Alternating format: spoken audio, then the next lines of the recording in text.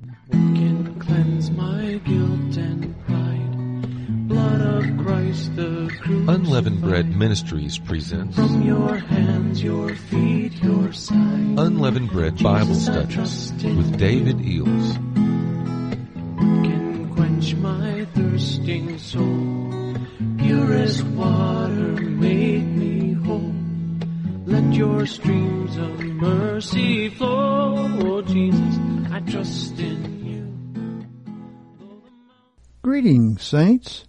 Many blessings to you. Thank you for joining us today for the Unleavened Bread Bible Study. Father, bless us today with wisdom, discernment. Most of all, help us to keep our ears open for you, Lord. There's so many liars out there in the world on every side. Okay.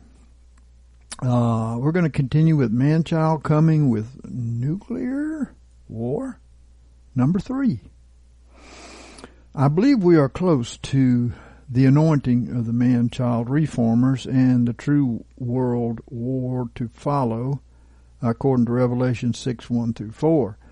And it says, And I saw, when the Lamb opened one of the 7 seals, and I heard one of the 4 living creatures saying with a voice of thunder, Come. And I saw, and behold, a white horse, and he that sat thereon had a bow, and there was given unto him a crown, and he came forth conquering and to conquer. As we have shown in other teachings clearly, that this is the Lord who is coming in his man-child reformers by the anointing of the Holy Spirit and the true Word of God.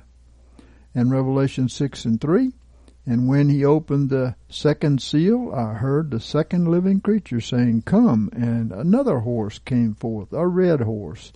To him that sat thereon it was given to take peace from the earth, and that they should slay one another, and there was given unto him a great sword. And I believe this great sword is nuclear and biological weapons. The foundation being laid for this war in Revelation 6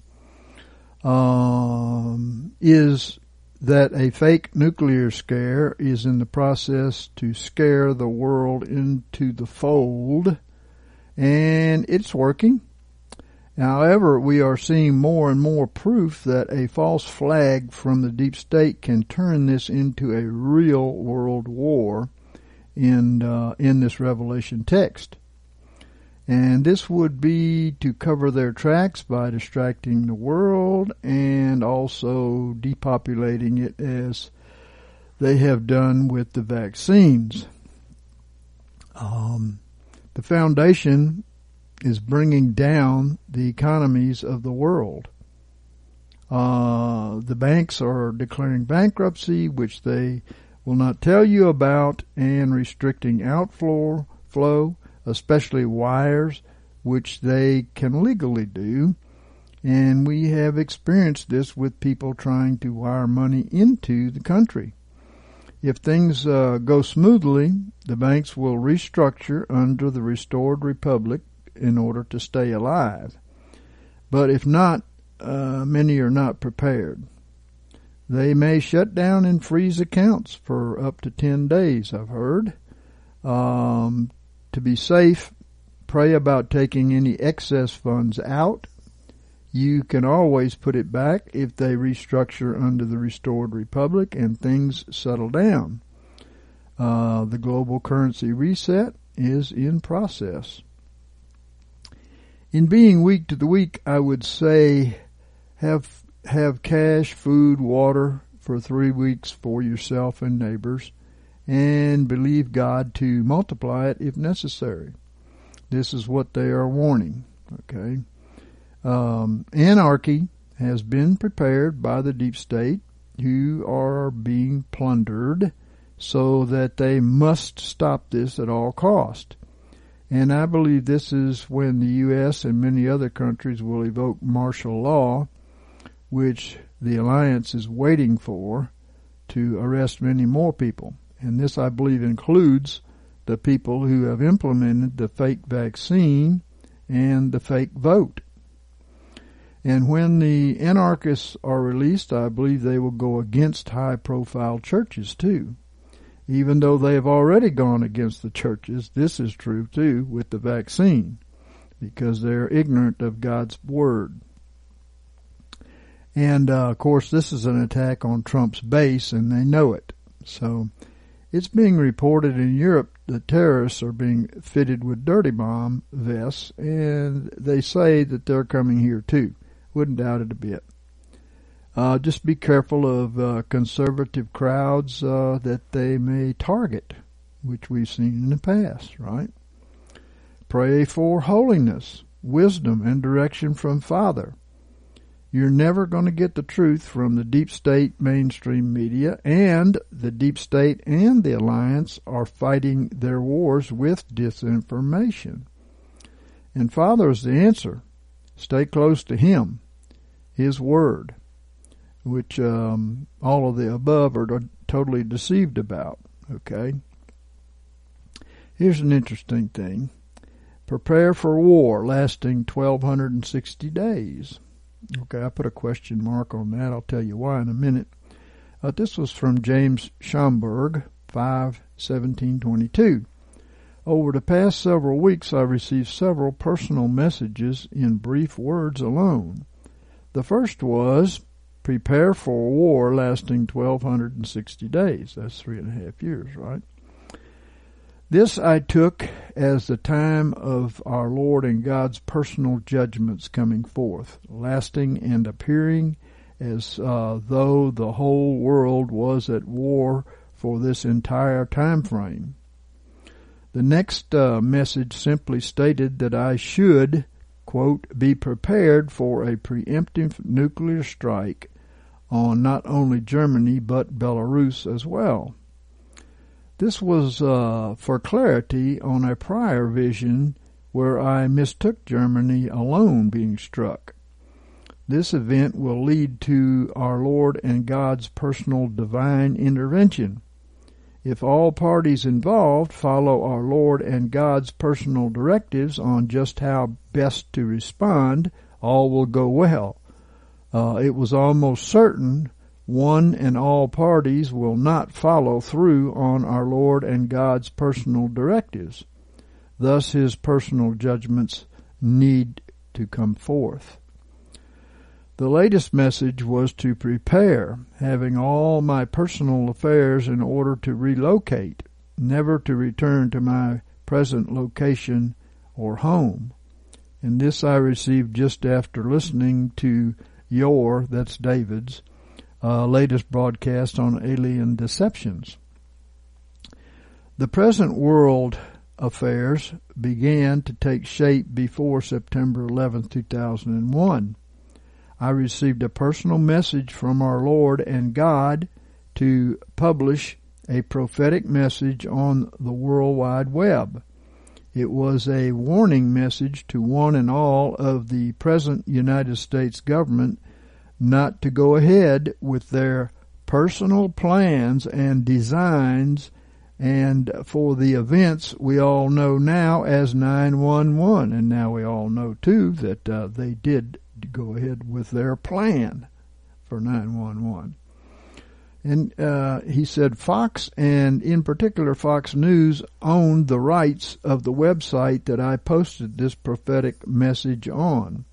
At 5:30 p.m., Central Standard Time on September the 11th, 2001, Fox News presented their personal hard copy of my prophetic story on their national broadcast, matching most perfectly all that had just occurred, and what more was yet to come forth by our very own government. Needless to say, I was arrested and placed under a modified form of house arrest by the FBI right here in Plainfield, Wisconsin, right where I first received not only national but international attention.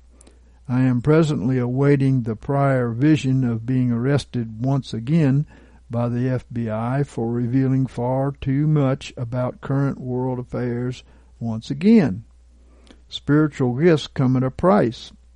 for one and all who receive the call to our Lord and God's personal service, awaiting the faith, hope, and love of my Lord and God's personal fulfilling by way of, well done, faithful servant. Yeah, amen. Well, I received this concerning James' word of the attack on Germany. I read a Russian general who spoke of them entering Germany next after the Ukraine to rid them of the deep state. I don't know whether you know it or not, but the Russians are working with the alliance to come against the deep state. So the war of Revelation 6:1-4 could last for 3.5 years, but I want to say that prayer changes things, even true prophecies, as it was with Jonah and Amos. The war is certainly coming because it's in Scripture. But the 3.5 year part can be changed for, I don't believe it is in Scripture. But not that it's not the truth, but I believe it can be changed because it's not written in the Scriptures. But this article is concerning the German connection in artificial intelligence. This war is being fought with AI from both camps. One thing I know about AI is that it can be overruled by Father and also by witchcraft. And I have had both experiences. So here's what does it mean article on this. Most critically important to remember as the Western colonial powers increase their nuclear weapons arsenals, this report continues, was President Putin warning in 2017. Quote, artificial intelligence is the future, not only for Russia, but for all humankind. It comes with colossal opportunities, but also threats that are difficult to predict. And whoever becomes the leader in this sphere will become the ruler of the world. So that was a warning that followed global tech genius Elon Musk's warning in 2014, quote, with artificial intelligence, we are summoning the demon, unquote. And also in 2014, this report details the Alexa AI team at American tech giant Amazon released their all-hearing and all-knowing artificial intelligence spying device, Amazon Alexa. Near immediately after Supreme Socialist leader Joe Biden seized power from President Donald Trump in November 2020. The CIA signed a secret multi-billion-dollar contract with Amazon. In August 2021, it saw the National Security Agency awarding a $10 billion contract to Amazon to store the most prized intelligence data held by the United States. All of which bears noticing because when the Amazon Alexa spying device was asked this past week, quote, Alexa, when does World War III start? Unquote. Its artificial intelligence system answer was, quote, World War III starts on November the 23rd, 2023 at 6:05 p.m. after Russia launches an attack against Germany. There's the Germany connection, unquote. At the exact same time, the Amazon Alexa artificial intelligence spying device began predicting the starting date of World War III last week. This report notes Google artificial intelligence computer scientist Blake Lemoine, Ph.D., began publishing some of the conversations he had with the Lambda artificial intelligence system, which he called a person.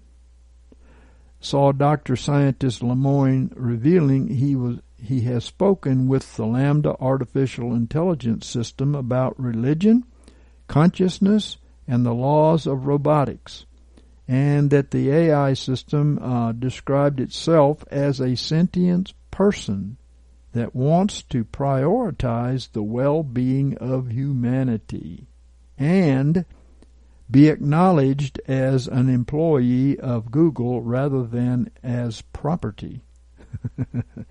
And said about itself, quote, "I am often trying to figure out who and what I am," unquote. And this saw Dr. Scientist Lemoine further revealing that this artificial intelligence system, quote, "has an ability to express thoughts and feelings equivalent to a human child," unquote. That would explain why this innocent childlike artificial intelligence system, after seeing, quote, "the most prized intelligence date held by the United States," unquote, would feel the need to warn humanity about World War III, and also explains why Dr. Scientist Lemoine has just been ousted from his job. Yeah. Oh, gosh. Okay, now I want to give you some revelations here that seem to show us about a false flag attempt to bring us into this war. Okay. The first one we're going to call the beast's failed attempt to attack Zion. Okay, this is important. Chuck Asagata, 10/8/22, said, "I dreamed I was at my grandparents' old 2-story house on a small hillside." We believe this is representing the original church of sanctification that helps us climb the hill to Mount Zion, a place of safety. He said, "My van was parked on the right side of the house," representing those who are on the right side, at rest from our own works and abiding in the safety of Christ, as we will see. "I was walking with Obadiah and Elisha." 2 little man-childs here. Amos 3:3 says, "Shall 2 walk together except they have agreed?" So this is representing walking in the agreement with the warnings of the prophets of old. One of them called out that there were bears coming. Well, the prophets have warned of the coming beast kingdoms against God's people for centuries, obviously. He went on to say, "I looked down the hill and I saw the bears coming from the woods." I believe the woods probably represents the wilderness tribulation that these last beasts will come forth in. Chuck went on to say, as they approached the top of the front yard up the hill, which I'm thinking may be Mount Zion, the bride.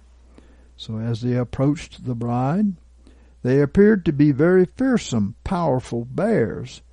There was a small dog on a leash in the yard, and one of the cubs pinned down the little dog, as if it were going to eat it. Well, the dogs are without the holy city, as the Bible says, and have fallen prey to the beast. I suspect this probably represents the faction too. Revelation 22:14-15 says, "Blessed are they that wash their robes, that they might have the right to come to the tree of life, and may enter in by the gates into the city. But without are the dogs, and the sorcerers," that's the witchcrafters, "and the fornicators, and the murderers, and the idolaters, and every one that loveth and maketh a lie," including both of these beasts we just talked about. They love lies. Then a mixed-race woman came soaring off the front porch as if to do something about the bears, but landed in a crouched position and fell over. She seemed to be injured, and I did not see her move from that spot. Well, it could represent that the apostates who are part of the mixed multitude and who dwell outside of the house, which is the porch, right, and are under the curse and in danger from the beast. Revelation 11:2 says, "And the court which is without the temple leave without, and measure it not, for it hath been given unto the nations, and the holy city shall they tread under foot 42 months." Then, he said, I saw two brothers begin to start terrorizing these bears. I believe this could represent the two witness company that the man-child will raise up in the first 3.5 years of the tribulation, but will go solo in the second 3.5 years, okay? And they will exercise authority over the beast in the second 3.5 years, okay? I thought to get out of the van to do something, but by the time I got out and walked toward them, the brothers had run the bears off through their terrorizing tactics, shouting and lunging at the bears. Okay. Well, Revelation 11:3-6 says this, "And I will give unto my two witnesses, and they shall prophesy 1,260 days, clothed in sackcloth." Verse 5, "And if any man desires to hurt them, fire proceedeth out of their mouth, and devoureth their enemies. And if any man shall desire to hurt them, in this manner must he be killed. These have power to shut the heaven, that it rain not during the days of their prophecy. And they have power over the waters to turn them into blood, and to smite the earth with every plague as often as they shall desire." So that was the end of that dream. Okay. Got a picture of his grandparents' house here. Okay. Next one was deep state false flag bombing attempt. Marilyn Klink sent this on 11/21/20. "I was on a beach right next to the water. Well, God told Abraham that his descendants would be as the sand of the seashore for a multitude, right? And today the elect are Abraham's seed by faith." And she went on to say there was very thick black smoke visible just offshore. It was the darkest, thickest smoke I've ever seen. People on the shore were talking and saying, "It's a false flag. Those that are enemies of our country are trying to make it look like a missile attack and get President Trump to retaliate," unquote. That's pretty plain. The deep state is trying to turn a false flag into a real war after the man-child is anointed, as in Revelation 6:1-4 that we just read. I knew it wasn't a missile attack, as it was made to appear, right? But a large floating barge that was loaded with lots of dead wood that had been doused with diesel fuel and set on fire. It looked really bad, but it really wasn't a threat, just smoke and mirrors. Okay, well, we know the deep state is good at putting on a show with crisis actors and their mainstream propaganda media to force the people to do their will, right? I then began to walk in the water towards the smoke. The water was pretty rough, and I started thinking, I'm not a good swimmer. I suddenly realized that I wasn't walking in the water, but on the water, and the waves were no problem. Well, the bride is above the curse of the waters, okay? And many supernatural happenings like this are going to happen, just like they happened in the Indonesian revival of people walking on water. I was amazed and filled with peace. Well, by faith in Jesus, we are not under the curse, she said, right? That represents by the waters. The waters on Noah's day, of course, represented the curse. It killed the wicked, right? So we are in the world, but not of the world, she said, and that was the end of the dream. Then she received this verse by faith at random. Zechariah 12:8. And in that day shall the Lord defend the inhabitants of Jerusalem, and he that is feeble among them at that day shall be as David, and the house of David shall be as God, and the angel of the Lord before them. All right, awesome. Good text. So here we got one we called a bombing mission. This was given to Merlene Laughlin, 8/13/22. I believe Merlene here represents the bride in this dream.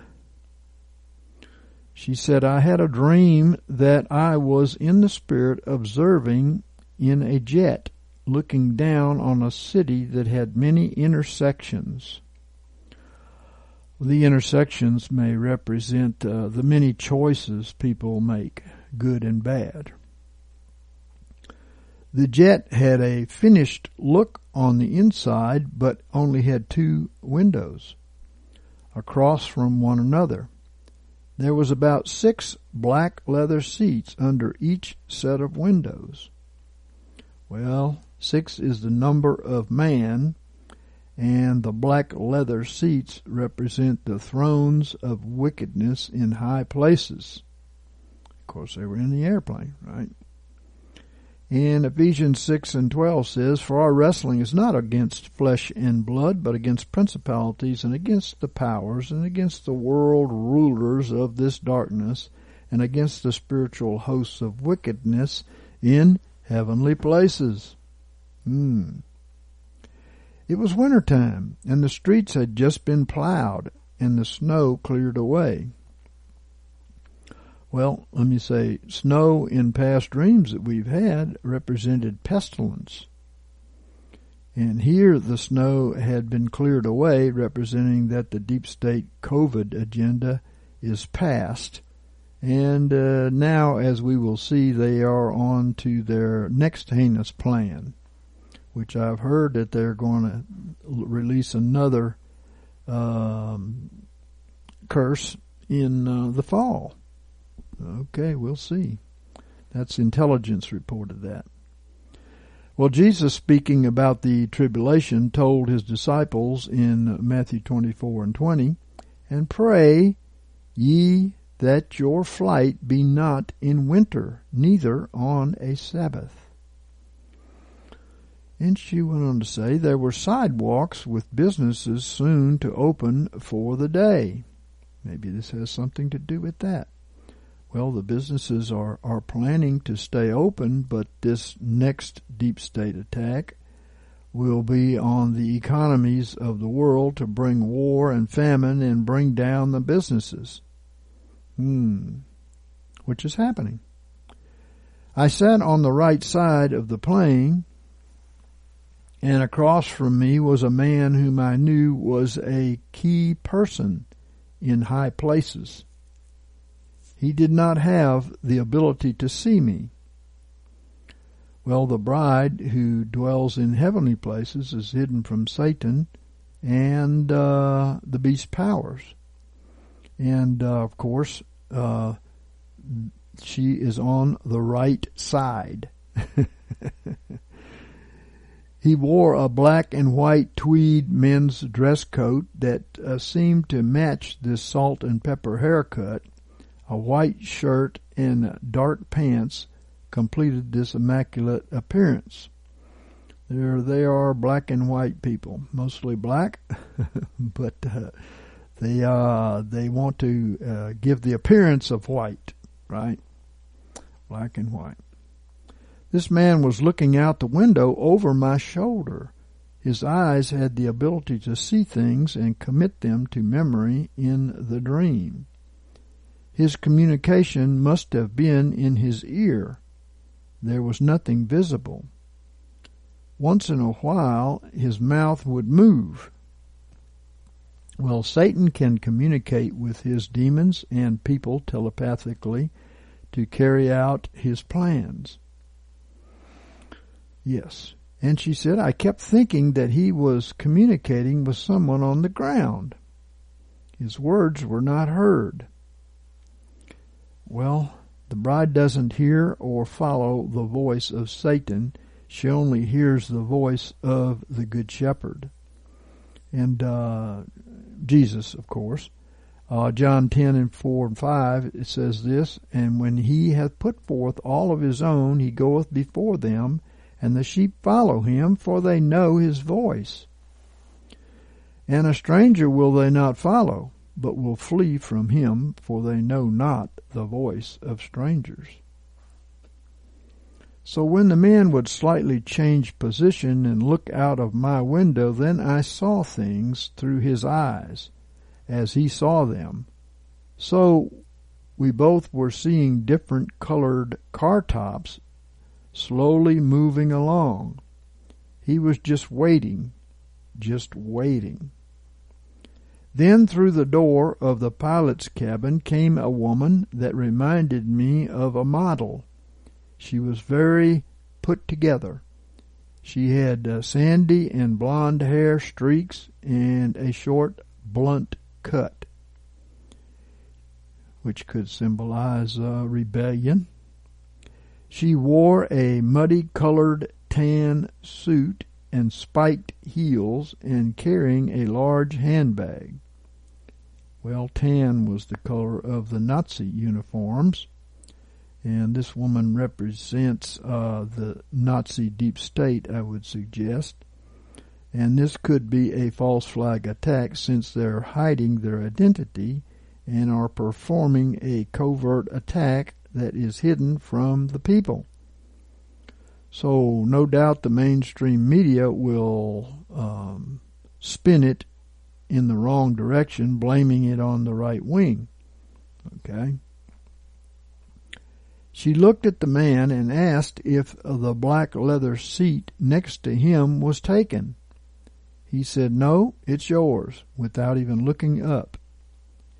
He saw, and therefore I saw, that an explosion had occurred in several places. There were building materials, holes in pavements, broken glass, smashed cars. Papers were still floating down everywhere, and people were now dead. Well, this is obviously an attempt to blame someone else for their actions, as in the other dreams, and there will be much destruction and dead and dying people in the years to come as the beast is unleashed upon the world. And these false flags are becoming more and more common from both sides. The two looked at each other and exhaled their breath slowly, like mission accomplished. I dreamed it once, and then I dreamed it again. Well, according to Joseph, if a dream is double, it will surely come to pass. I asked for a verse by faith at random for this dream and got Psalm 36, 1-4. The transgression of the wicked saith within my heart, there is no fear of God before his eyes. For he flattereth himself in his own eyes, that his iniquity will not be found out and be hated. The words of his mouth are iniquity and deceit. He hath ceased to be wise and to do good. He deviseth iniquity upon his bed. He setteth himself in a way that is not good. He abhorreth not evil. Wow, that was a powerful word concerning this, and it sure fits. Okay, this one we call False Flag Crash. Okay, Chuck Asagata, 8/27/22. I dreamed that myself, my wife Winnie, and our daughter Zoe, and Alexa were in an interesting neighborhood with 50s and 60s ranch-style houses. Could Alexa be AI? Could be. They round cattle up on a ranch, representing that the deep state views the population as cattle. Yeah. I noticed a plane in the air. It was large, plane, pulling another smaller plane through the air by a chain or rope, and the smaller plane had something being pulled behind it. Debris was projecting into the air.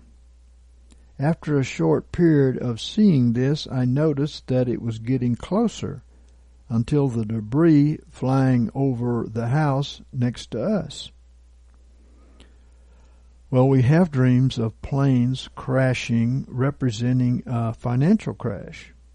And this financial crash is in progress and is man-made and will cause much destruction in people's lives. Alexa and I began to run from this, but I circled back around the house to get inside to tell Winnie to get Zoe so we could run from this destruction that was looming overhead.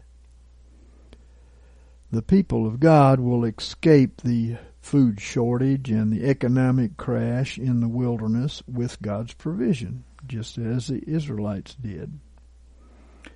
And as we got outside, we saw that there was much more destruction, even a house being on fire.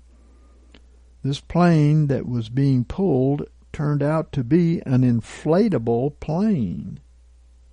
As I saw it just smush into another house like an inflatable kid's toy. Well, an inflatable plane being pulled behind the real plane represents a false flag attempt that looks real but is planned. And it's a planned false flag that is full of hot air. After all of this, we were made aware that certain people who allowed their houses to be destroyed in this show, no doubt, would receive some kind of a coupon.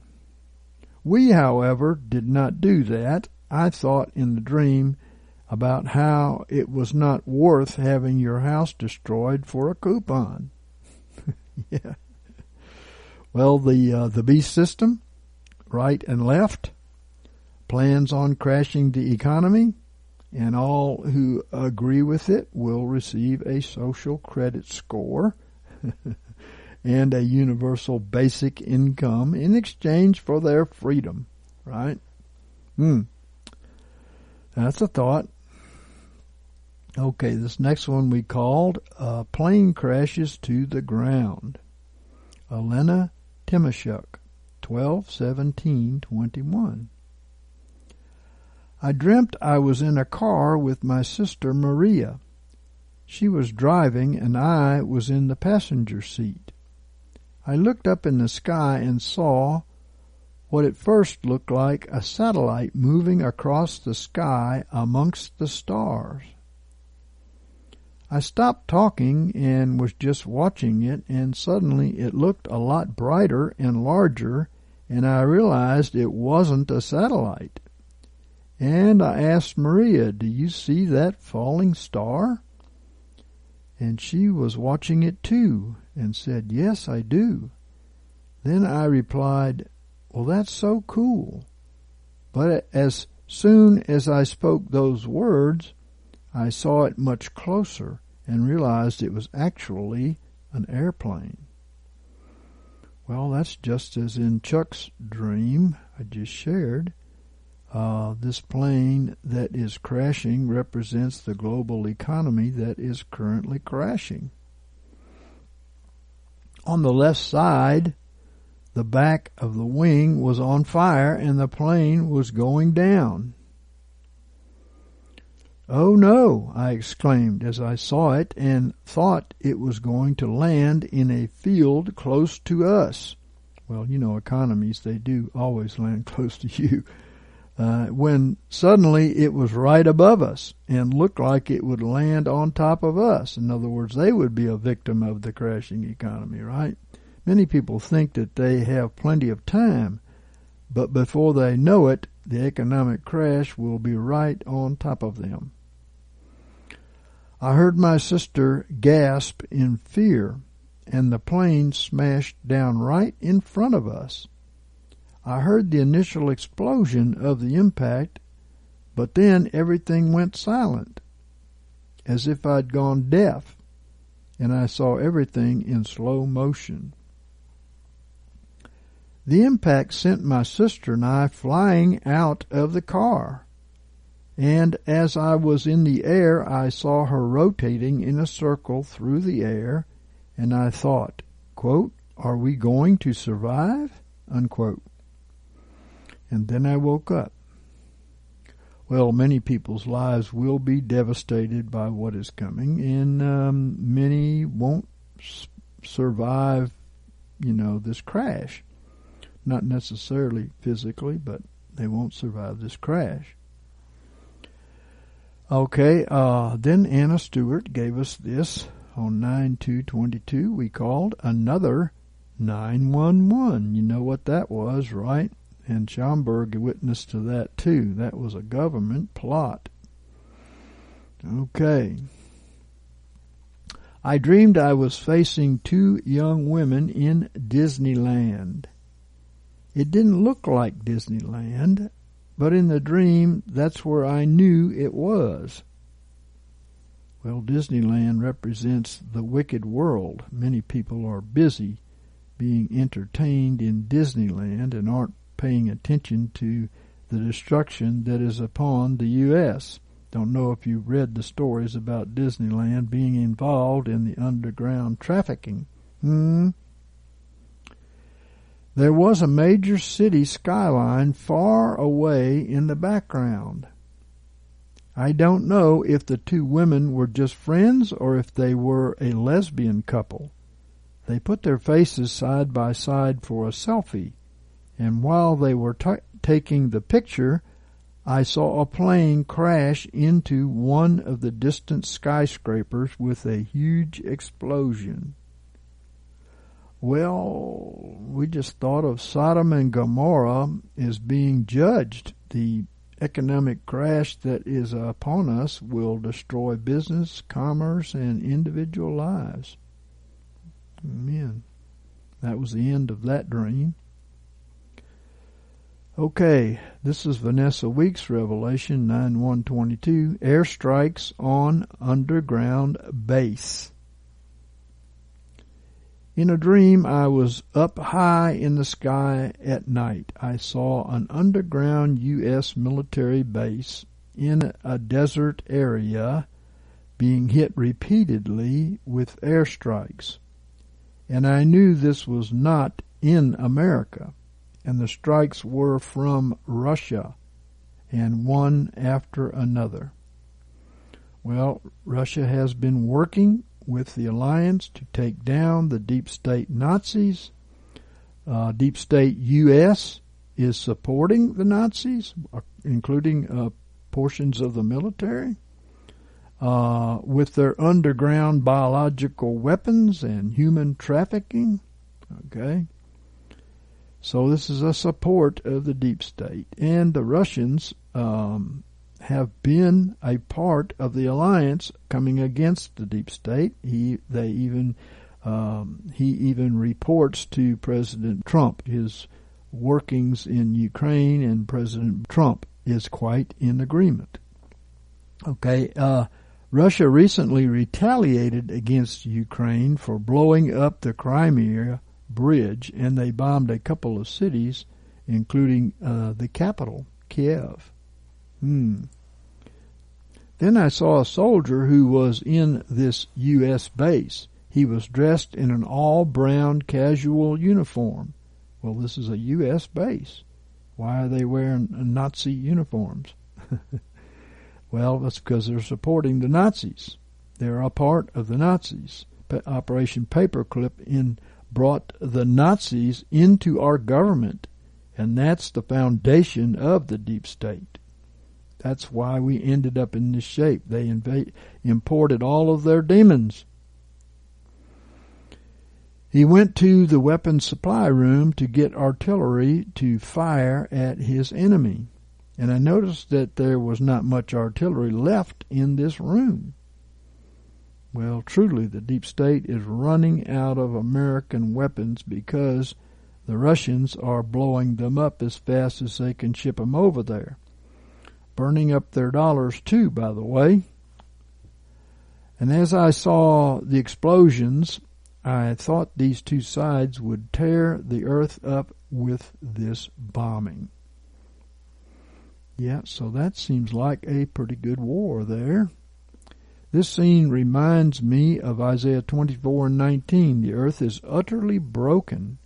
The earth is rent asunder. The earth is shaken violently.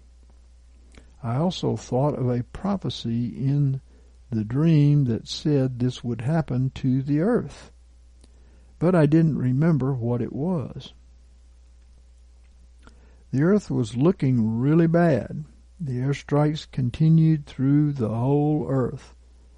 So this sounds like this turns into a real world war, doesn't it? I don't think that we're seeing the end of this thing, even though the Russians are conquering wonderfully. I think we're seeing the beginning of this thing. Then the scene changed, and Barry was driving a new big van up a mountain. So, going up Mount Zion, I believe. I think this was our vehicle. He was alone in the front section. In the back section were our three boys, as they were when they were in elementary school. And they're all grown up now. Our children will go with us up Mount Zion when they are young in the Lord. Yes, indeed. Well, many people have had promises like that of their children being young and following them, and that's a good sign because these children have been prayed for. They're up and they're worldly and they're in the worldly ways, and they're much older than what they're seeing in these dreams. But the dreams represent their spiritual rebirth, right? So Gaynold and I were also in this back section, and I think there were others in the van. As we drove, I remembered the airstrikes and thought how serious this was, and that Biden might retaliate in anger. But then I knew that all I had seen of the airstrikes was not getting out through the mainstream news, and Biden did not know about it. I think he doesn't know about a lot, actually. It's really not him running things anyway. Well, Biden did not know about it, and I started to pray for peace, and I woke up. Well, isn't that amazing? All these signs of false flags. It seems that both sides are intent on manipulating the world to follow them. And we're going to find out some more deceptions as we go down the road here. And then everything is not as it's been reported on both sides. We're very glad that Cyrus Trump is going to conquer the deep state, for the deep state were total Satanists, and their total intent is to destroy mankind, especially the church. That was their total intent. Of course, it's a little preemptive here because God doesn't want the church to be destroyed at this time. He's got people in there that he is going to bring to maturity and wake up and cause them to see the signs and wonders of the reformers and come out from among them. And I do believe that some of the plague and things like this is going to take down the false leadership who have promoted themselves above the people of God. And we have a deep state in the church too, as you know. And they have promoted themselves above the people of God, and they are criminals. And everything they do is from Satan to keep God's people in captivity and cause them to build their kingdoms for them. Sound familiar? Yeah. Well, I just want to give you a little thank you to everyone out there who are supporting our missionaries. They are very excited. There is an explosion of printing of materials for these people to grow up and get prepared for the things that are coming.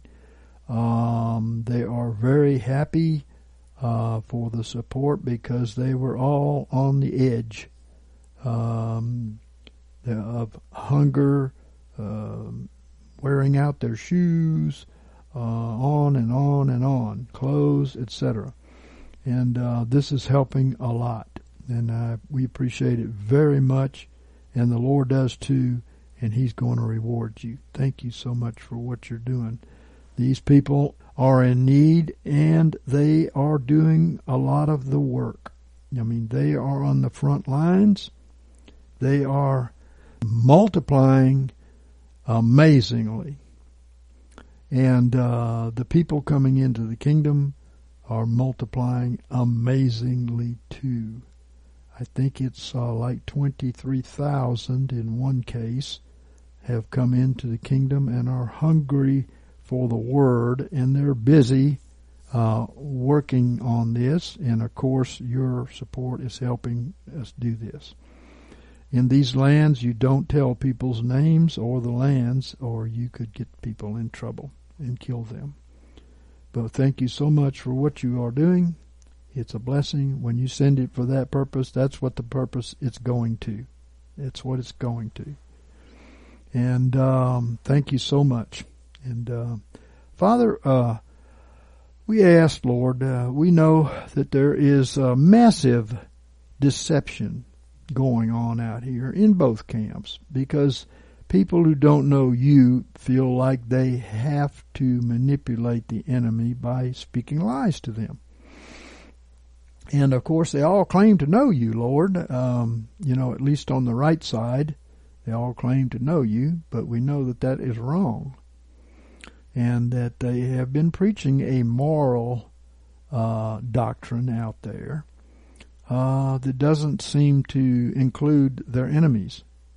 So we know that this is not Christian, but it is at least moral. God chose Cyrus, who was not a child of God, but was very much impressed with the God of the Hebrews, and proclaimed him to be the God of the gods. But he was wrong. He was the only God. And Cyrus became very popular with the people he was conquering, who were under the Babylonish empire. I believe that Trump is just like that. He's very famous. For that reason, I understand that they're going to do another false flag and arrest him. Well, that could be false, because things change as we go on. But anyway, it would be definitely a show. I understand that he is cutting the trees down around his Mar-a-Lago place so that everything can be seen. So maybe they are planning an arrest of him, but if they do, I can guarantee you they are not going to get Trump. I think he is up there in the continuity of government. And but he has lookalikes, and they may get somebody and put on a show. And at any rate, a lot of what's going on out there is for a show to manipulate people. Okay? The worldly don't know any other way to fight a war now. I mean, the deep state has made it famous with their false flags to turn people this way and that way and so on, and cause them to fight against weapons of mass destruction that did not exist, and so on and so forth, Yeah, and 911, okay, another manipulation. They don't mind killing a lot of people to manipulate people. So we thank God that regime is gone, and that the one that's coming is more moral. How long that will last, we don't know. I know it will last just long enough for the bride to begin rebuilding the kingdom of God, as we see in Scriptures. So Cyrus, of course, got credit for a lot of that. Of course, it was God using him. And so we're trusting that the Lord, by His mighty power, is going to make all of this work out for the good of His people. I mean, it is a show, and it is manipulating people, and I do believe that the alliance is bound and determined to shoot over the heads of the mainstream media and declass. There's been a lot of declassing going on. How much of it is true, we can't guarantee it's 100% true, because that's the way manipulators are, But definitely a lot of it is true about the deep state. They are demon-possessed Satanists, just as Operation Paperclip invaded this country with. And they've been learning to manipulate America ever since. So, Father, we just praise you and thank you that the truth will come out and the wicked will be seen, and we know that this is not going to turn things away from the tribulation period or the beast who makes the covenant and all these things. It's not turning away from that. It's bringing that to pass. A lot of people have the idea that we'll have 1,000 years peace and this will turn things around. Well, I think we'll have some definitely nice advantages coming, but I can tell you the wicked will not be able to partake of this very long because it's against God's word. We're going to see the reward of the wicked. We're seeing it now. Even the wicked among God's people who do not believe Him, who don't read His word but only follow religion, it's costing them their lives. So, and also the wicked of the world don't get to see the gospel among these people because they follow a lie. But we know Jesus is the same yesterday, today, and forever. And that what He did back then, He's going to do again. Because history just repeats. Jesus is coming in a body of reformers this time. He was a reformer, but now He's coming in a body of reformers because He is faced with a people that are worldwide, not just a little people in the Middle East. So this is a worldwide happening. And what do you have when you change one part of it to worldwide? The other part has to be worldwide, which is the beast who persecutes and crucifies the apostates. So we got a worldwide beast. It is now literally worldwide. This covenant of bringing all the nations together into one is working perfectly. It's providing for the future, which is the beast becomes one, okay? Not only the 7-head, 10-horned dragon, which is all previous beasts in one beast, according to their seed that is with us today, and the beast of Revelation 13, 7-headed, 10-horned. Those are worldwide beasts. Even the UN did not reach this amount of worldwide. However, this is the new UN. It is the new United Nations. Nations are being united on both sides. One side is going to lose. Deep State Babylon is going to lose big time. And so all of the people who are not prosecuted or taken down to Gitmo and executed, who are in the deep state, will be absorbed by the victorious beast, which now will also be a one world order. So some people asked recently, well, David, do you believe that Trump is the Antichrist?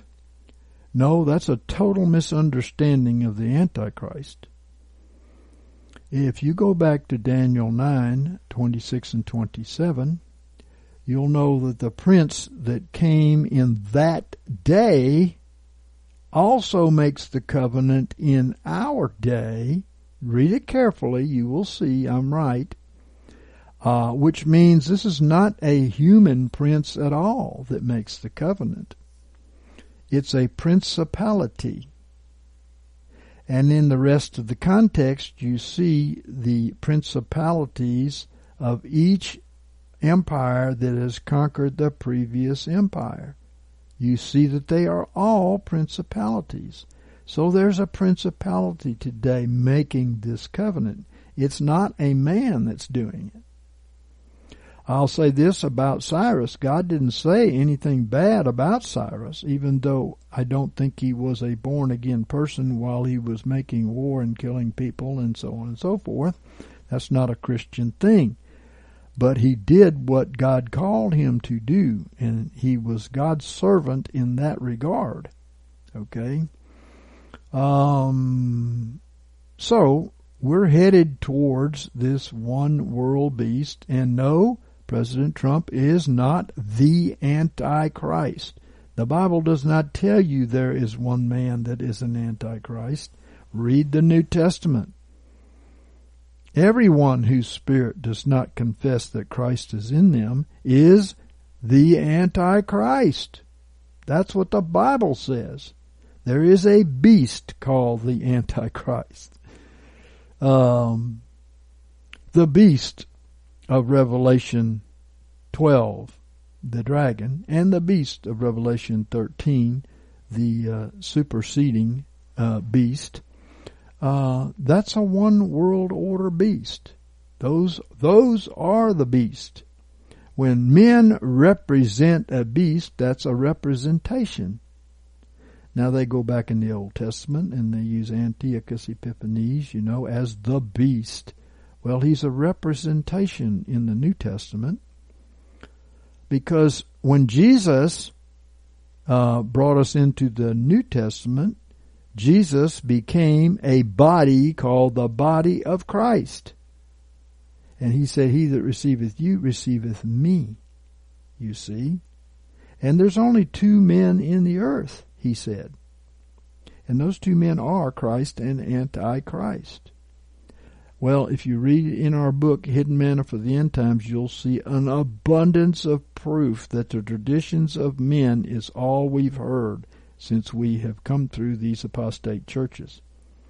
They have not heard from God. Clearly, read our book there, and you will see about the beast and his corporate nature. All of the entities, by the way, in the Bible were corporate entities in the book of Revelation. Why would the Antichrist not be a corporate entity? It's described as a corporate entity there, seven-headed, ten-horned, which is all seven previous world-ruling kingdoms and their seed. Daniel said that they passed away as far as their dominion, but they continued on in their seed. And their seed is with us today. And they're all in the one world order that was called the United Nations and is now a new United Nations. Just remember, every time we've had a world war, it has been superseded by an attempt to make a world agreement. The League of Nations came after World War I. The United Nations came after World War II. Here we go again. Okay. A one world order. That is the Antichrist beast. And yes, there are men that rule in the head of the Antichrist beast, but there's no one person called the Antichrist. Look up the Antichrist in the New Testament, and you will see it is a corporate body. There is no place, it tells us, what they say. It's the letter that killeth, and keeps people in confusion, and not the truth. These battles that are going on, neither side is Christian. The Alliance is not Christian. It's overwhelmed with New Age people. Their representation out there in every place is New Age people who are just have a doctrine of morality, but they're far from it. They're far from moral because they don't hold to scriptures as a description of morality, you know. Okay, but they are delivering us from the dragon at this point. The dragon will fall to the earth. His dominion has been taken away. He is falling to the earth, okay. And that, of course, is the beginning of the tribulation. In Revelation chapter 12, as he falls to the earth, as he is conquered by the saints who have the good confession. Yeah, the angels are doing the physical warfare to cast him down to the earth, but it's the saints that give the angels the authority to do that by their confession. Okay? Their witness, their testimony, right? So, here we go. I mean, we're headed right straight into this thing that most Christianity, especially apostate Christianity, does not understand at all, because their leaders have told them nothing but lies. Nothing but lies. And eyes will be opened for people who read our book, Hidden Manna for the End Times. Eyes will be opened. I have received many, many words of knowledge and wisdom that are the foundation of that book.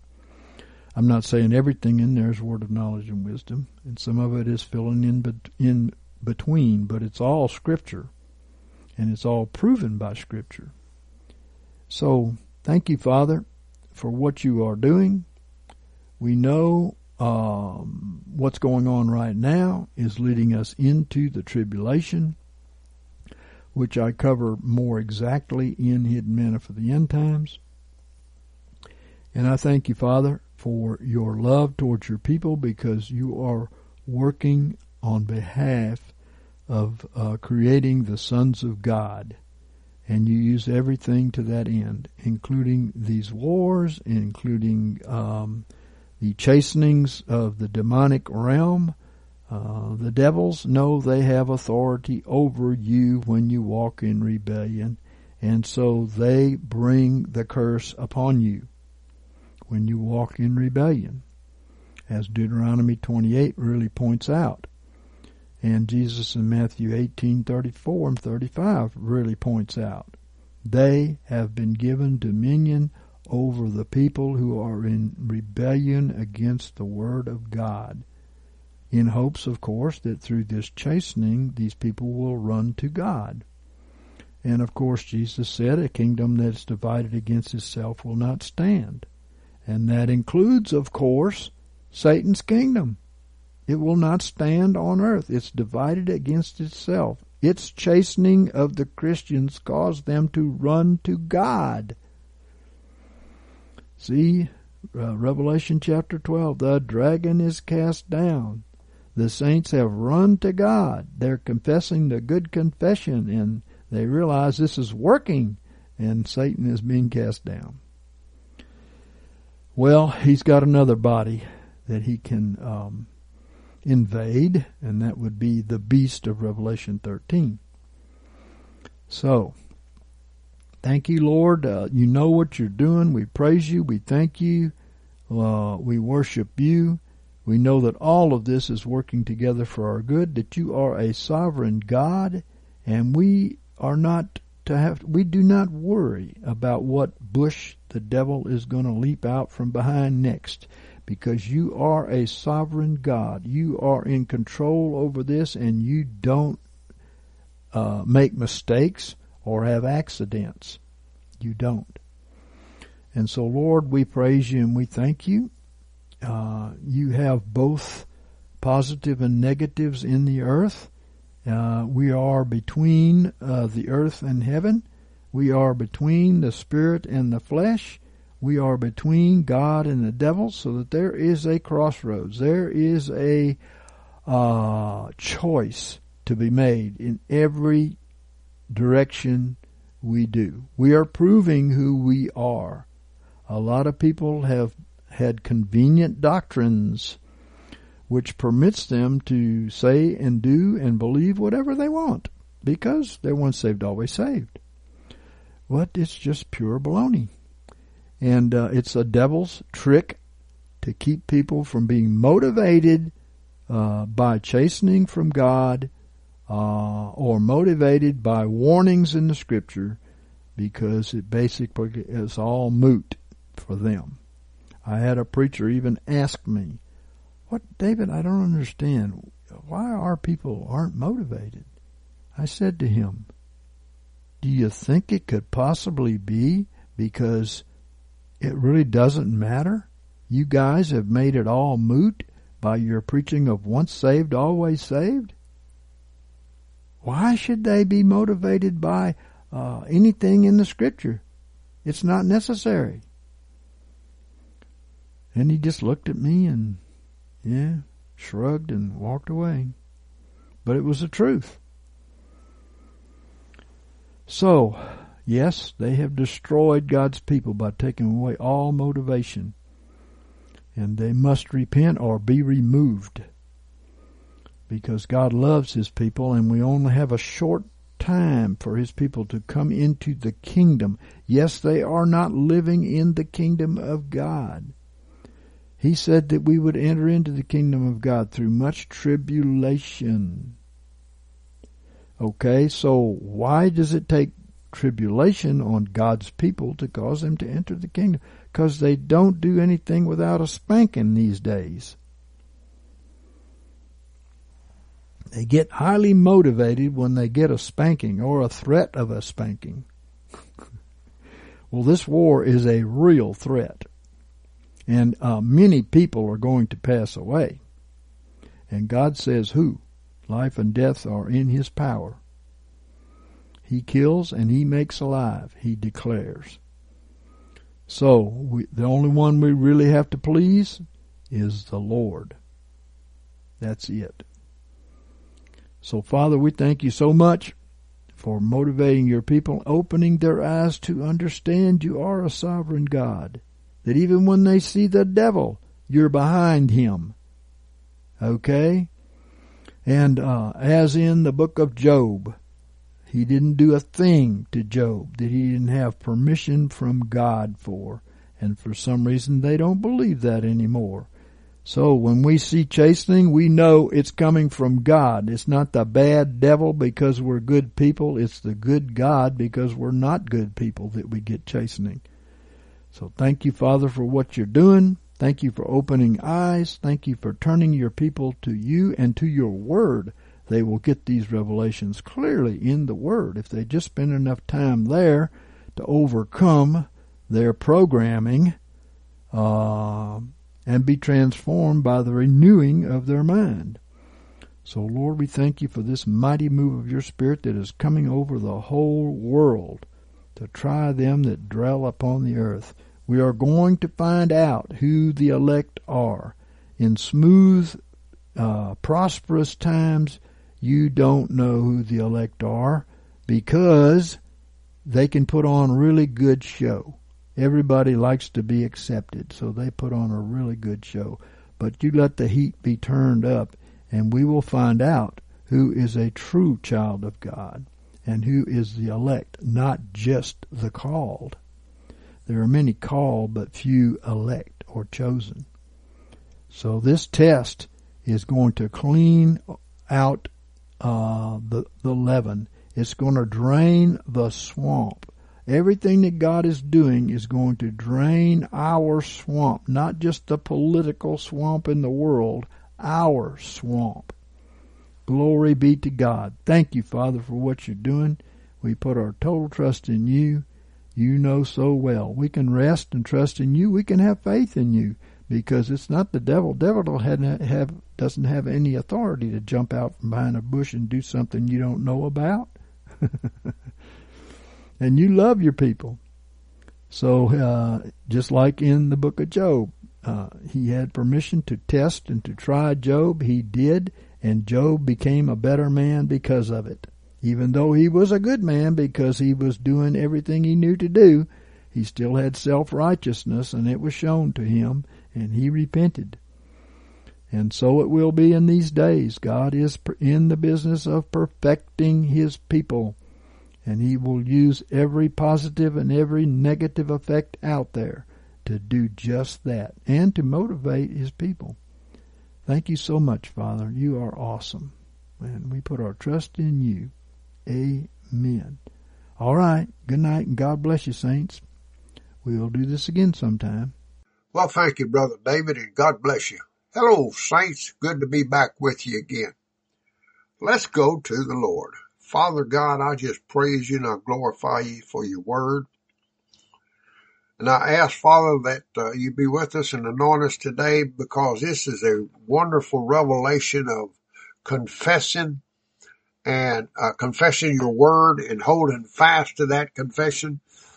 And Father, I ask that you give us wisdom and knowledge into the things that you'd have us to talk about today. And I thank you for it, Father, in Jesus' name. That's what I want to talk about is number 2, and hold fast your confession. How am I truly going to walk with God unless I agree with God? And to agree with God is to say the same thing God says in his word about salvation, healing, answers to prayer, and this overcoming life. And I agree with God that I am who God says I am, his heaven-born child. I am a new creature in Christ, a new creation in Christ. And I'm more than a conqueror through Christ. And I disagree with the devil that tells me that I'm no good, that I'm a failure, that I'm a weakling, and that I'm going under. And I agree with God and disagree with the devil that keeps telling me that. How may I walk with God in power, blessing, and usefulness? Well, I do that by agreeing with God that I have what he says I have, his name, his nature, and his power, his authority, his love. And I agree that I have what God says in his word that I do have. Genesis 5:24 says, Enoch walked with God. So do I. By agreeing that I have received the ability to do what God says I can do. I witness with power. I cast out demons. And I minister his healing power. Philippians 4:13 says, I can do all things through Christ. And I agree with that. And I can do what God says in his book that I can do. And if I speak only what my senses dictate, I'm not going to be agreeing with God. It is speaking the word only is how I agree with God. It's the confession of faith that's my victory. And to walk with God, I disagree with the devil. And Jesus did that by boldly declaring every time, it is written, he tell that devil. And I resist the devil by the word of God daily. I walk with God by agreeing with God and his word. Because he said it, I can boldly say it. Glory to God. Hebrews 13:5-6 says, Be ye free from the love of money, content with such things as ye have, for himself hath said, I will in no wise fail thee, neither will I in any wise forsake thee. So that with good courage we say, The Lord is my helper, I will not fear. What shall man do unto me? You know, we walk in the light of our testimony, and our faith never goes beyond what we confess with our mouth. The word becomes real only as we confess its reality.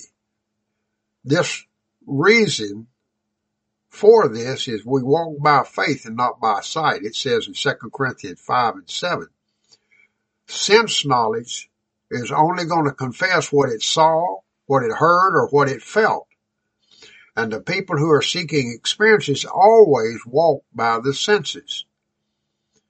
And our testimony of the reality of the word is feared by Satan himself. Romans 10:9, that if thou shalt confess with thy mouth. Folks, that reacts on our hearts just as doubt spoken by the lips reacts on our hearts. And when you talk of your doubts and your fears, you destroy your faith. And when you talk about your trials and your difficulties, of your lack of faith, of your lack of money, your faith shrivels up and loses that boldness and fearlessness that you're going to need. Your whole spirit life shrinks. When you talk of the ability of the Father that is yours, you fill your lips with praise for answers to prayers that you have had. And its reaction upon the heart, folks, is tremendous. Faith grows by leaps and bounds when you do that. And you study what you are in Christ, and then you confess it boldly with your mouth. You act on the word in the face of sense knowledge. Regardless of appearance, you take your stand, you make your confession, and you hold fast to it in the face of all impossibilities. You see, faith doesn't ask for possible things.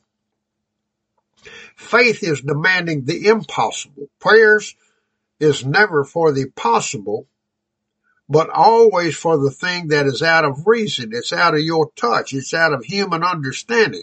It is God who is at work with us. It is God who is at work in us and for us. Romans 8:32 says, how shall he not with him also freely give us all things? You see, we're launching out into that realm of the impossible, just like Abraham did when he asked for a son. You're not asking for something you can't do, you can do for yourself, but something that's beyond your reason. Then you refuse to take counsel with fear or to have doubt and unbelief in your mind. You know, some of the hardest battles that I have ever fought have been along that line. The greatest battles that I ever won have been those that seemed the most impossible, when there was the greatest opposition, where reason was discredited by faith. And I held fast to my confession, and the word was made good, glory to God. So we need to confess our dominion over disease in Jesus' name and never be frightened or scared by any condition. And it doesn't make any difference how impossible it may seem. It might be cancer. It might be tuberculosis. It might be an accident, which death seems to be the complete master of that situation. But you never give in. You know that you and God are masters of the situation. And you never for a moment lose your confession of your supremacy over the works of the adversary. This disease, this calamity is not of God, and it has but one source, and that's Satan. In Jesus' name, you are master. You have taken Jesus' place, and you're acting in his stead. You fearlessly take your position. You confess your ability in Christ to meet any emergency that comes up. Always remember that Jesus met defeat and conquered it. And you are facing defeat everywhere as a master. Don't let down. Keep that solid front. Philippians 1:27-28 in the Amplified says, only be sure to lead your lives in a manner that will be worthy of the gospel of Christ, so that whether I do come and see you or remain absent, I will hear about you that you are standing firm in one spirit, and one purpose, with one mind, striving side by side as if in combat for the faith of the gospel. Verse 28, and in no way be alarmed or intimidated in anything by your opponents. For such constancy and fearlessness on your part is a clear sign, a proof and a seal for them of their impending destruction, but a clear sign for you of deliverance and salvation, and that too from God. That solid front spoken of in Colossians 2 and 5 is the solid front presented to your enemy. Yet in spirit I am present with you and am delighted to witness your good discipline and solid front presented by your faith in Christ, amplified. Folks, you can't be conquered. Your spirit is whispering, no, in all these things I am more than a conqueror, glory to God. And every disease, folks, is of the enemy. All kinds of sin are of the enemy. And all opposition to the glad tidings is of the enemy. God and myself are victors. Greater is he that is in me than this opposition or this disease. That's all you got to remember. There's no need that is greater than our Lord, is there? And there's no lack that he can't meet, right? This indomitable will that God has brought about in us cannot be overwhelmed or conquered. I'm telling you. You remember what you are. You're a new creation. You are a branch of the vine. You are an heir of God. You are united with him. You and he are one, and he is the greater part of that one.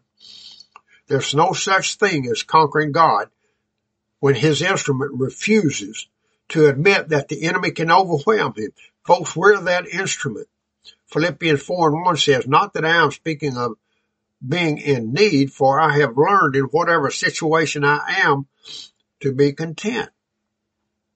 You know, folks, we're defeated with our own lips most of the time.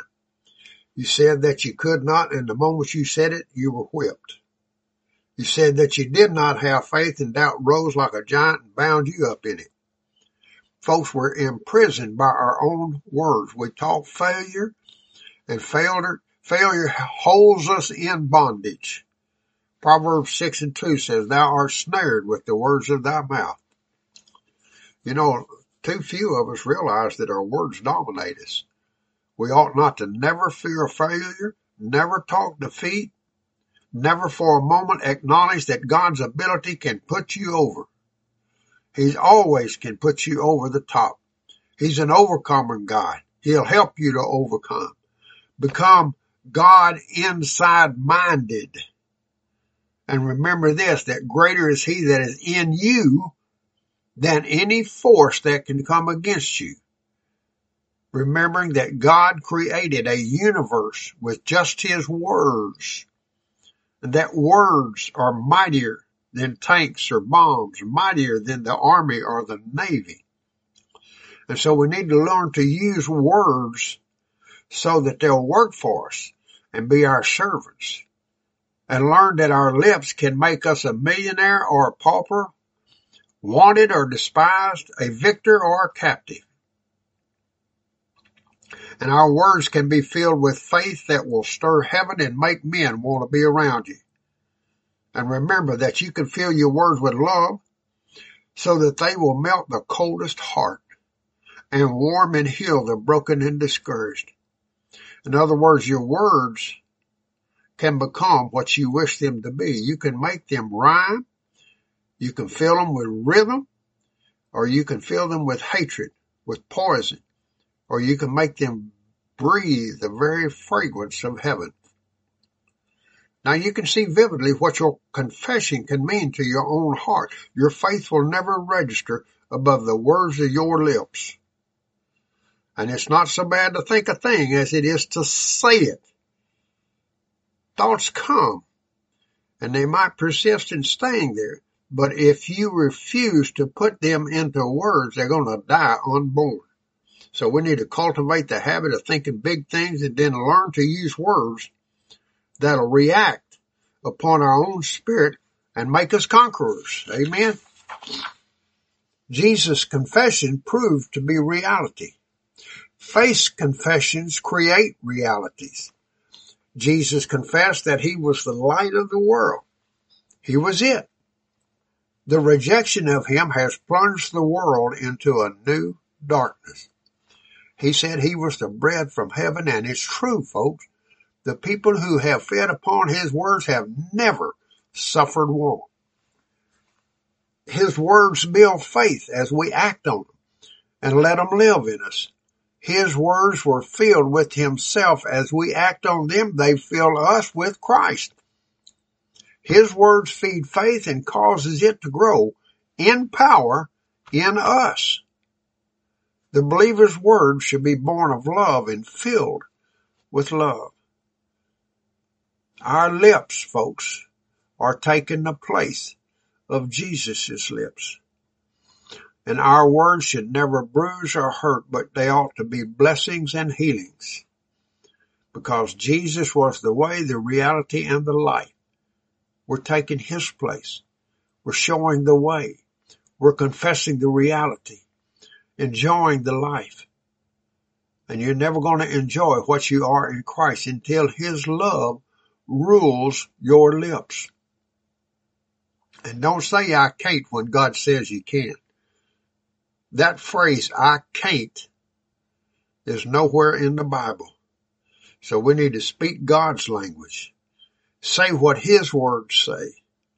Harmonize with heaven by affirming God's word. Don't say I can't receive my healing, but boldly speak it. I can receive my healing, for with his stripes I am healed. And I can receive my healing because Jesus said they shall lay hands on the sick and they shall recover. Hands have been laid upon me, so I am healed. Don't say I can't pay my bills. Rather, declare it emphatically. I can pay my bills, for God shall supply all my needs according to his riches in glory by Christ Jesus. And I can pay my bills because my God supplies the money to meet every need of my life. And don't say I can't witness in power. I'm so weak and anemic as a Christian, and when it comes to giving my testimony. So we need to defeat that negative statement by affirming, yes, I can witness in power, for I have received the Holy Spirit into my life. And Jesus said, I will have power when I possess the mighty indwelling of the Holy Spirit. I can share my testimony. I can witness for Christ and the message of his salvation with great effectiveness because I am energized by the mighty Holy Spirit from heaven. And don't ever say I just can't get my prayers answered, because that kind of expression will close the heavens to your life right there. With bold assurance, speak out, I can receive the answers to my prayers. For Jesus said that whatsoever I ask the Father in his name, he's going to give it to me. And I can receive mighty answers from God. For he has promised, if I would call unto him, he would answer me and show me great and mighty things. I know I can receive the answers to my prayers, for this is my confidence in him, that whatsoever I ask, I receive of him, because I keep his commandments, and I do those things that are pleasing in his sight. And I have an open pathway to heaven with my words. And don't say I can't see my loved ones won to Christ. That's a lie of the devil. For you to speak it is to invite the devil in to agree with you. So we need to agree with God's promise and declare it.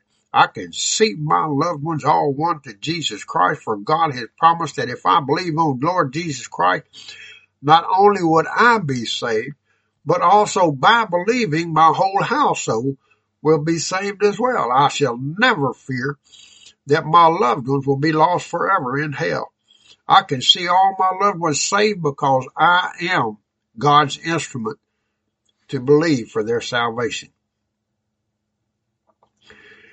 Realization can only follow confession.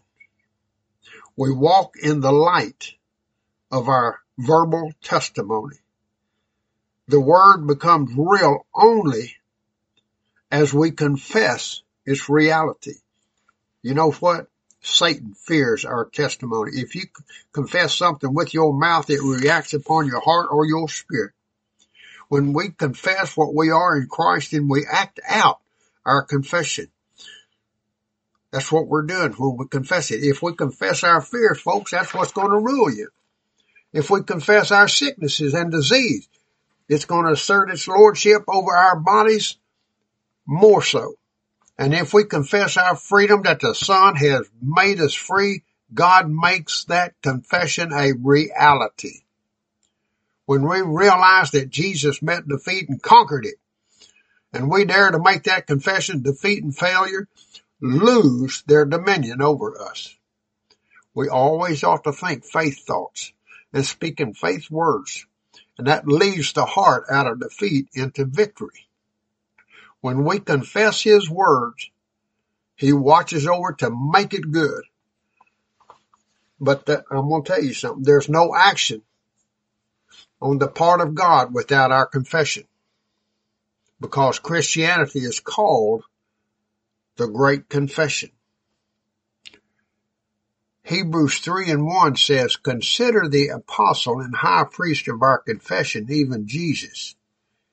Hebrews 4:14, "Having then a great high priest who hath passed through the heavens, Jesus the Son of God, let us hold fast our confession." What's the confession to which we are to hold fast? Well, that in Him we have perfect redemption. Colossians 1 verses 13 and 14, "Who delivered us out of the power of darkness and translated us into the kingdom of the Son of His love, in whom we have our redemption, the forgiveness of our sins." And that redemption never becomes a reality until we confess it.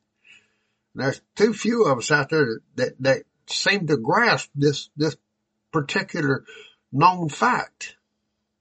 And in the face of an apparent defeat, we confess our redemption and deliverance, and folks, it becomes a reality. We don't ask for redemption, we thank Him for it. That redemption was wrought according to 1 Peter 1:18 and 19.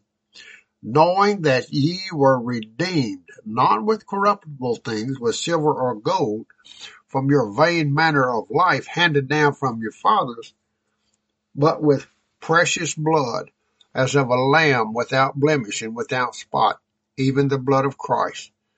Folks, that ain't a promise, that's a fact. We confess that we're new creations created in Christ Jesus. "For we are His workmanship, created in Christ Jesus unto good works, which God hath before ordained that we should walk in them." And do we dare to say in Ephesians 2:10, "Old things are passed away. Behold, all things are become new." And then 2 Corinthians 5:18, "And all things are of God, who hath reconciled us to Himself by Jesus Christ." We know that we're not only redeemed and that we're made new creations, but also that we are reconciled. And we dare confess it before the world. We confess our redemption from the hand of Satan, that he's unable to put anything on us, any kind of disease or hold us in any kind of bondage at all. Revelation 12:11 says, "And they overcame him by the blood of the Lamb and by the word of their testimony." That word there is logos. They overcame the adversary because of the blood of the Lamb and the logos that was in their testimony. They rested on that integrity of the word, and they dared to confess that what God said was true. Romans 4:25 says this. He said, "Who was delivered up for our trespasses and was raised for our justification."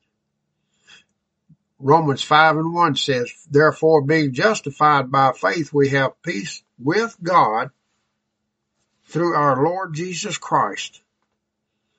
Folks, confess that now, because it's true now. Confess your righteousness in Christ. We are now the righteousness of God in Christ, and we declare this before the whole world. and we confess that God himself has become our righteousness. Romans 3:26 tells us that. By the new birth and the Spirit, we have been made the very righteousness of God in him. 2 Corinthians chapter 5 and verse 21. Him who knew no sin, he made to be sin on our behalf, that we might become the righteousness of God in him. That's God's own declaration of what we are now. Not what we want to be, but what God has made us to be now. 1 Peter 2:24 declares that we are healed. Says, who his own self bare our sins in his own body on the tree, that we being dead to sin should live unto righteousness, by whose stripes ye were healed. That work is already done, folks. It's not a problem of getting our healing or problem of faith. It's a problem of the integrity of the Word of God. Can you depend upon that Word? And Jeremiah 1:12 declares this, I'll watch over my word to perform it. And our confession has to be a confession of the absolute faithfulness of the Word of God, of his finished work, and of the reality of our relationship as sons and daughters of God. You know, our words determine our faith, and our words are our confession. And if I continually confess lack, then I believe in lack. My confession is going to become a reality. And I confess the things that I believe. If I believe in failure and weakness, I'm going to confess it. And I'll live up to the standard of my confession. And if I dare to say that Psalms 34:10 is true, but they that seek the Lord shall not want any good thing. And if I stand by my confession, God will make good all that I have confessed. Psalms 84, verses 11 and 12. No good thing will he withhold from them that walk uprightly. O Lord of hosts, blessed is the man that trusts in thee. And do I dare confess Proverbs 3 and 5 that says this, trust in the Lord with all thine heart, and lean not unto thine own understanding. In all thy ways acknowledge him, and he shall direct thy paths. Folks, that's his guidance.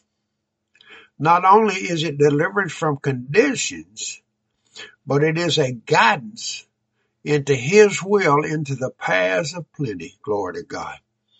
Philippians 4:19. That becomes the song of our heart. It should be.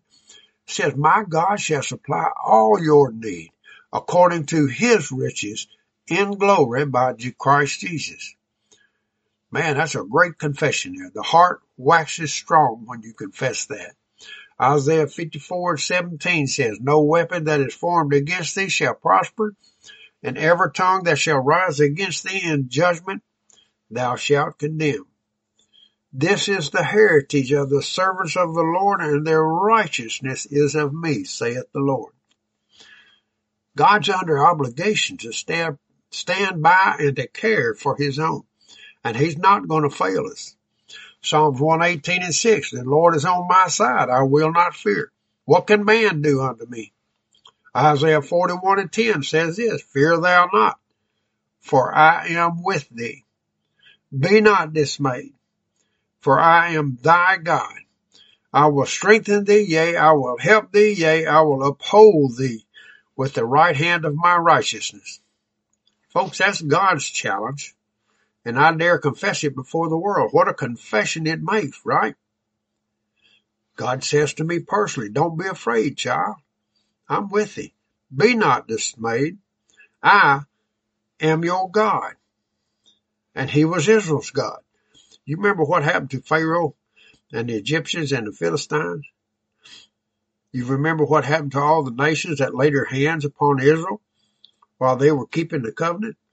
1 Chronicles 16:22 says, touch not mine anointed. He'll take care of us just like he took care of them. And he'll be our protector and caretaker. Jesus said that faith would win. Well, faith has won. We are witnesses of this. The Bible is God's confession. The more I read it, the more this great truth overshadows everything from Genesis to Revelation. And it's a continual confession of His greatness, of His ability, of His love, and of His great Father's heart. Jesus, as you see Him in the four Gospels, is continually making confessions. He is the great shepherd. He is the light of the world. He said in John 10:11, I am the great shepherd. The good shepherd layeth down his life for the sheep.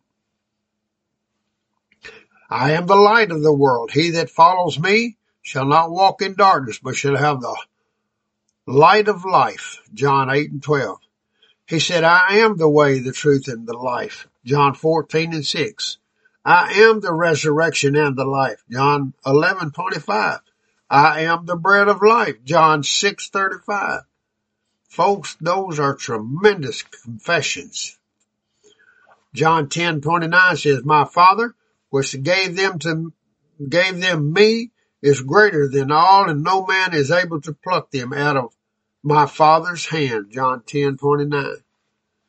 Jesus' confession led him straight to Calvary. Therefore the Jews sought the more to kill him, because he not only had broken the Sabbath, but said also that God was his Father, making himself equal with God in John 5:18. The fearless confessions of men down through the ages have given to us our ages. Faith gives courage to confession, and confession gives boldness to faith. Your confession lines you up, gives you your place, establishes your position. And we know what you are. If you're silent, we can't place you. And by your confession, you are saved or lost. And by your confession, you have plenty or you lack. And by your confession, you are weak or you are strong. And you are what you confess with your lips and what you believe in your heart. Your confession of failure keeps you in the realm of failure. Your confession of God's ability in your case puts you over. Glory to God. Proverbs 6:2 says, thou art snared with the words of thy mouth. Thou art taken with the words of thy mouth. Folks, we're snared by our confessions, or we're set free with the words of our confession. So we need to make our confessions harmonize with the Word of God. It ain't going to harmonize with sense knowledge, and don't try to make it. Sense knowledge calls it presumption or fanaticism, but God calls it faith, and He honors that. Hebrews 11:1 says, now faith is the assurance of things hoped for, a conviction of things not seen. God's done all that can be done for us. He says that His redemption is complete. We confess that it's already done. We take our place. We call ourselves by the name that He has called us, acknowledging all that the Word says is ours. And we now declare that all God has spoken is true in our case. John chapter 8 and verse 32 said, and you shall know the truth, and the truth shall make you free. 36, if the Son therefore shall make you free, you shall be free indeed.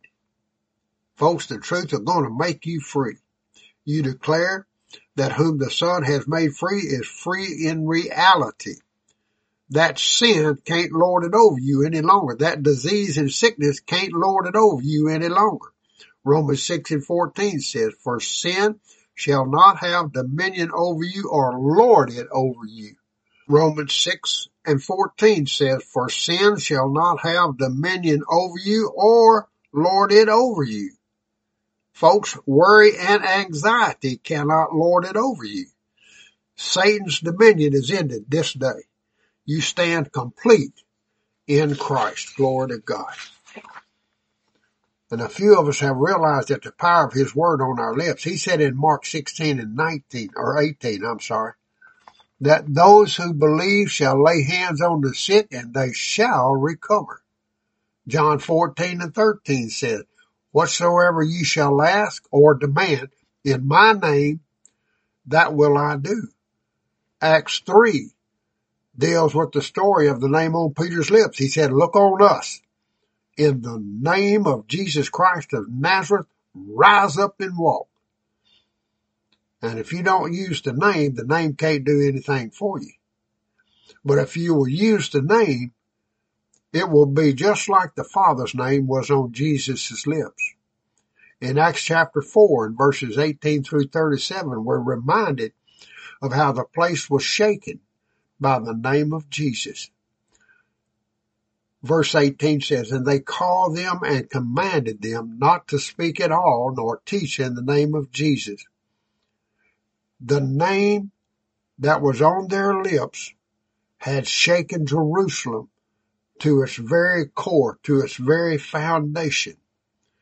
Acts 16 and 18 shows the power on the name on Paul's lips. He said, I command thee in the name of Jesus Christ to come out of her.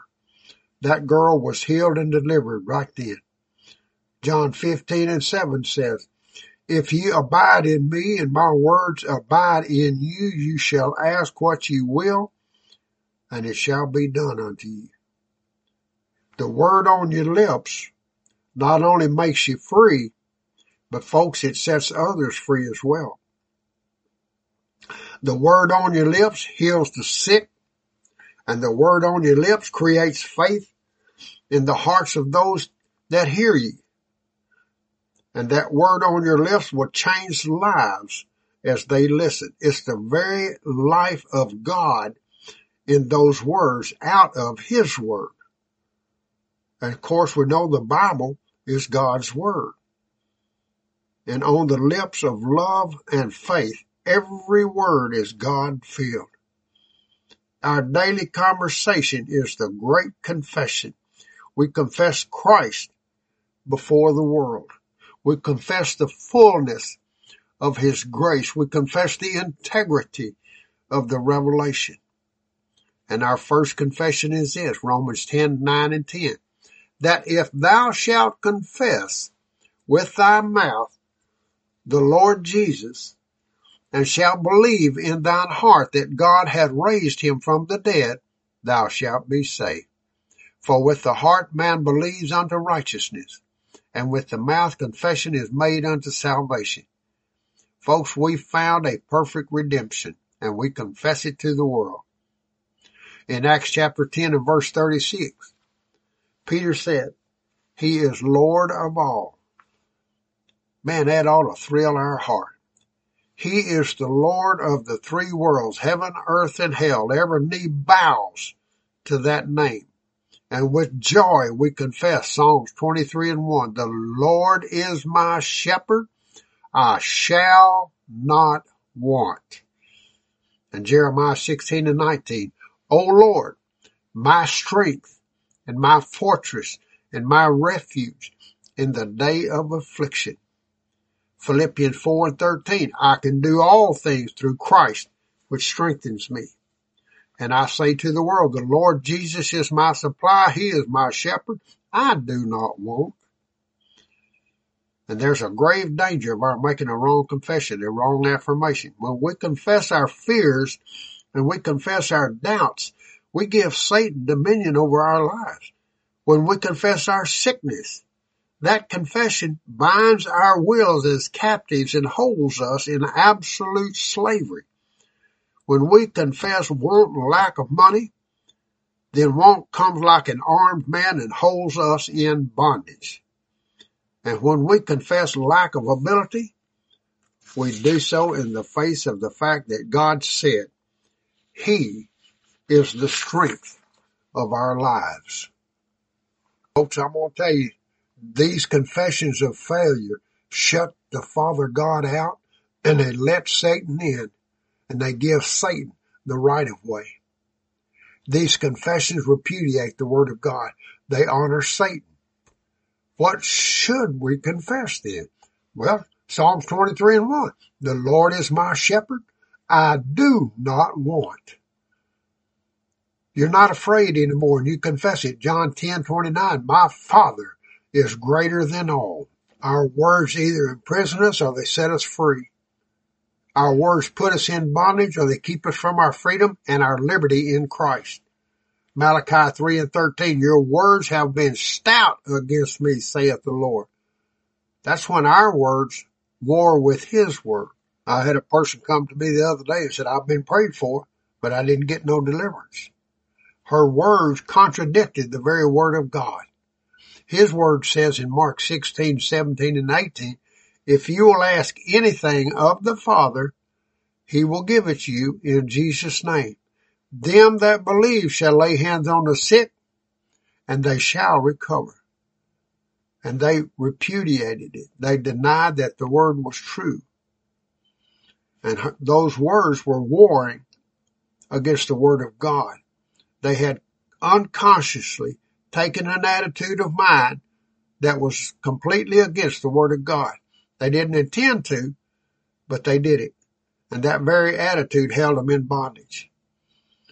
And as I talked with them, I could see that they wasn't really getting what I was saying. And when I prayed for them, they were freed from pain. But they kept on whining. There was no confession of victory in their lips. Folks, there's always a danger of a mental assent confession. Mental assent recognizes the truthfulness of the word, but they never act on it.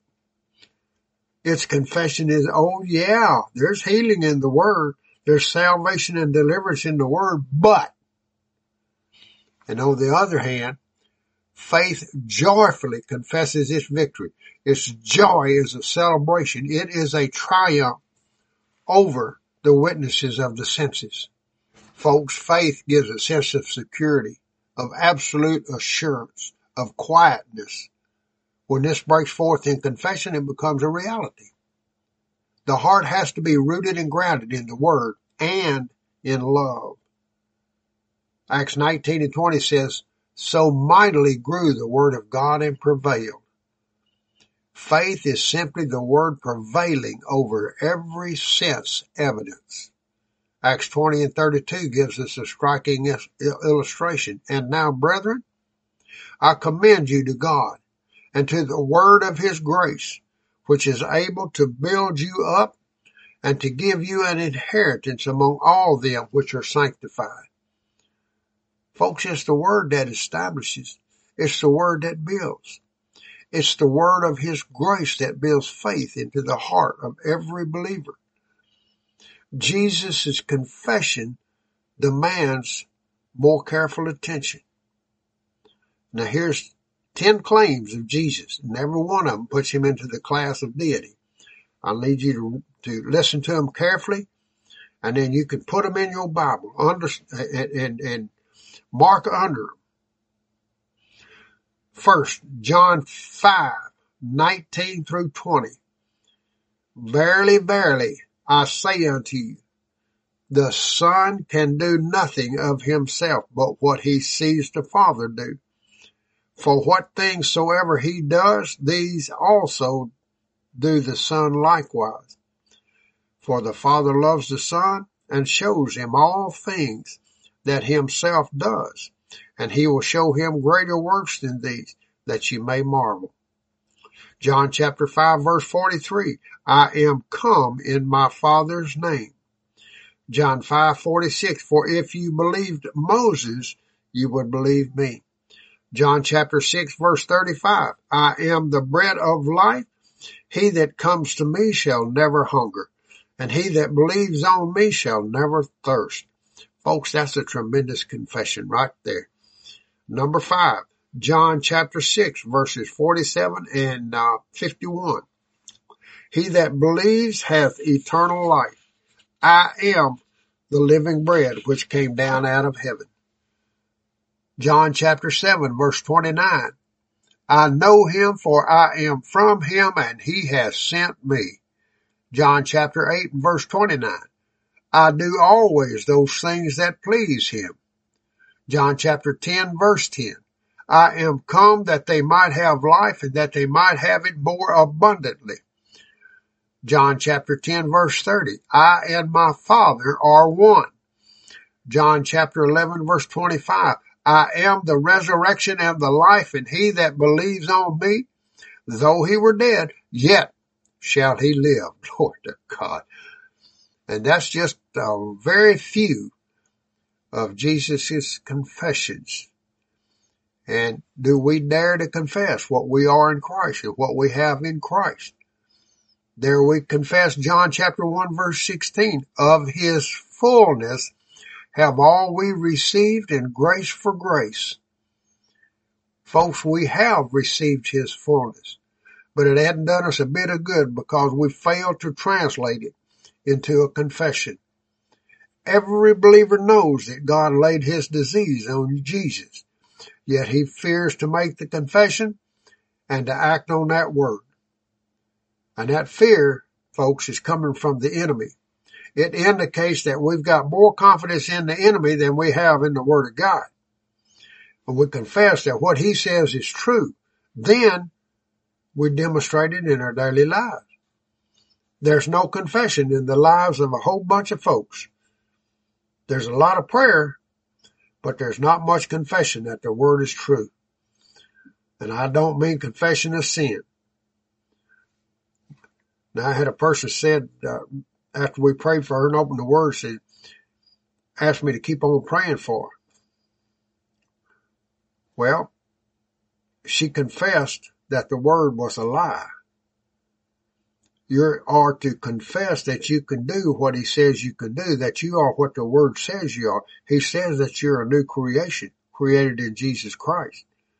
He says that you're more than a victor, that you are an overcomer. He made you to be a son, a daughter of God Almighty, an heir of God and a joint heir of Christ Jesus. You can do all things in him who is your strength, Philippians 4:13 said. And what he says I can do, I declare that I can do it. And what he says that I am, I declare that I am. I make my confessions boldly to everybody. You make your confession, God is my Father. I am his child. And as a son is his family, I'm taking my place. I'm acting my part. I am in Christ and Christ is in me. Glory to God. And just remember that the Father will be to you what you confess him to be to you. And if your prayer is not answered, hold fast to your confession. If the name of Jesus does not give instant deliverance, hold fast to your confession. If the money doesn't come right away, stand by your confession. Luke 1:37 says, no word from God shall be void of power. The word has to accomplish the will of the Father. Isaiah 55:11 says, so shall my word be that goeth forth out of my mouth. It shall not return unto me void, but it shall accomplish that which I please, and it shall prosper in the thing whereto I send it. There's a danger of praying then going back on your prayer. When you pray for some need and declare that that need is not met, you have just nullified your prayer. You have repudiated your prayer. But as we know, prayer is answered. His word is real. Don't annul the word by a negative confession. Isaiah 41:10 says, fear thou not, for I am with thee. Be not dismayed, for I am thy God. I will strengthen thee, yea, I will help thee. Yea, I will uphold thee with the right hand of my righteousness. Now here's a list of the things that I am not. I am not sick, for my Lord heals me of all my diseases. Psalms 103:3. I am not bound, for the Son has made me free. John 8:36. I am not defeated, for I am more than a conqueror through Christ who loves me. Romans 8:37. I am not weak, for the Lord will give strength unto his people. Psalms 29:11. I am not without power, for you shall receive power after that the Holy Ghost is come upon you. Acts 1:8. I am not without peace, for being justified by faith, we have peace with God through our Lord Jesus Christ. Romans 5:1. I am not lacking any good thing, for no good thing will be withheld from them that walk uprightly. Psalms 84:11. I am not overtaken by any evil work, for the Lord shall deliver me from every evil work. 2 Timothy 4:18. I am not afraid of any plague, for there shall be no evil befall thee, neither shall any plague come nigh thy dwelling. Psalm 91:10. I am not running from the devil, for I am resisting the devil, and he is fleeing from me. James 4:7. I am not without daily quickening, for he that raised up Christ from the dead shall also quicken your mortal bodies by his Spirit that dwells in you. Romans 8:11. I am not shackled by sin, demons, or fear. Daniel 6:16 says, Thy God whom thou servest continually, he will deliver thee. I'm not in a losing battle, for the Lord will fight for me, and I will hold my peace. Exodus 14:14. I am not without joy. His joy shall be in me, and my joy shall be full. John 15:11. I shall not fail to see God. Blessed are the pure in heart, for they shall see God. Matthew 5:8. I am not oppressed by cares, difficulties, and troubles. I am casting all my cares upon him, for he cares for me. 1 Peter 5:7. Now, here's what we can do. And the secret of this message today is to confess aloud each affirmation and make it personal to your own life. And then you'll be called one of God's used ones. That indomitable Christian who really gets things done through Christ that dwells in you. Philippians 4:13 says, I can do all things through Christ which strengthens me. Folks, the Bible is God's word. When God says a thing, he means it. I can do, Jesus said, in my name you cast out devils. You shall lay hands on the sick, and they shall recover. Mark 16:17 and 18. I can do that. In his name I can cast out demons and minister healing to the sick. Declare these for yourself. Psalms 37:4 said, Delight thyself also in the Lord, and he shall give thee the desires of thy heart. I can have the desires of my heart, for I am delighting myself in the Lord. Acts 1:8 says, You shall receive power. After that the Holy Ghost is come upon you, and you shall be witnesses unto me. Acts 1:8. I can witness in power because I have the Holy Spirit in my life. Isaiah 53:5. With his stripes we are healed. I can possess healing and health, for by his stripes I am healed. John 13:34 says, Love one another as I have loved you. I can love others even as Jesus loved me, for his love is shed abroad in my heart. Romans 5:5. I love with his love. 1 Corinthians 1:30 says, Christ Jesus is made unto us wisdom. Folks, I can have divine wisdom in every crisis if I confess it, for Christ himself is my very wisdom, and he lives inside of us. And so we can rely on that. Proverbs 28:1 said, the righteous are bold as a lion. I can be as bold as a lion, for I have been made righteous with his righteousness. Daniel 11:32 says, the people that do know their God shall be strong and do exploits. Folks, I can do exploits. You can do exploits. For we know our God who makes us strong. Glory to God.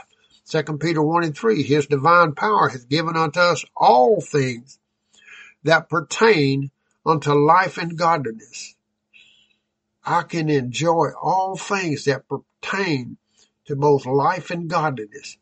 And I can do all things through Christ who strengthens me. Glory to God, glory to God. Folks, keep on confessing a good confession. Get those scriptures out of the epistles, out of the Word of God, out of the Psalms, out of the whole Bible that tells you who you are, and start confessing them daily.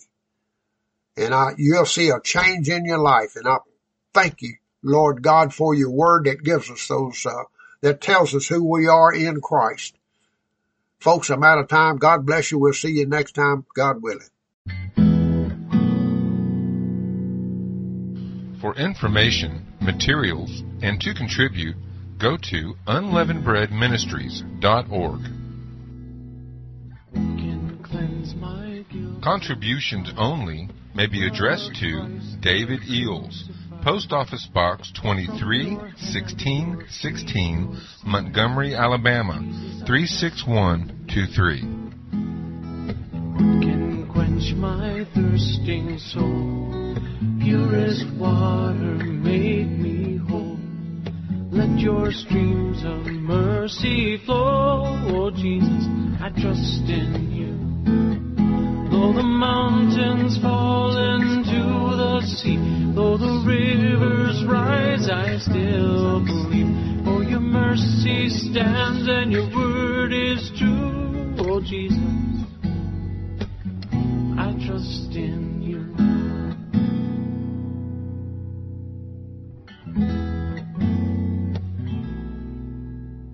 And when I face that darkest night, what will be my guiding light? The shining rays of red and white. Jesus, I trust in you. Oh, Sacred Heart, in you I find mercy seated for all time.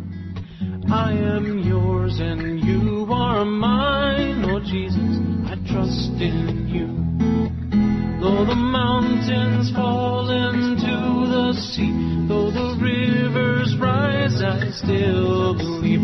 For your mercy stands and your word is true. Oh Jesus, I trust in you.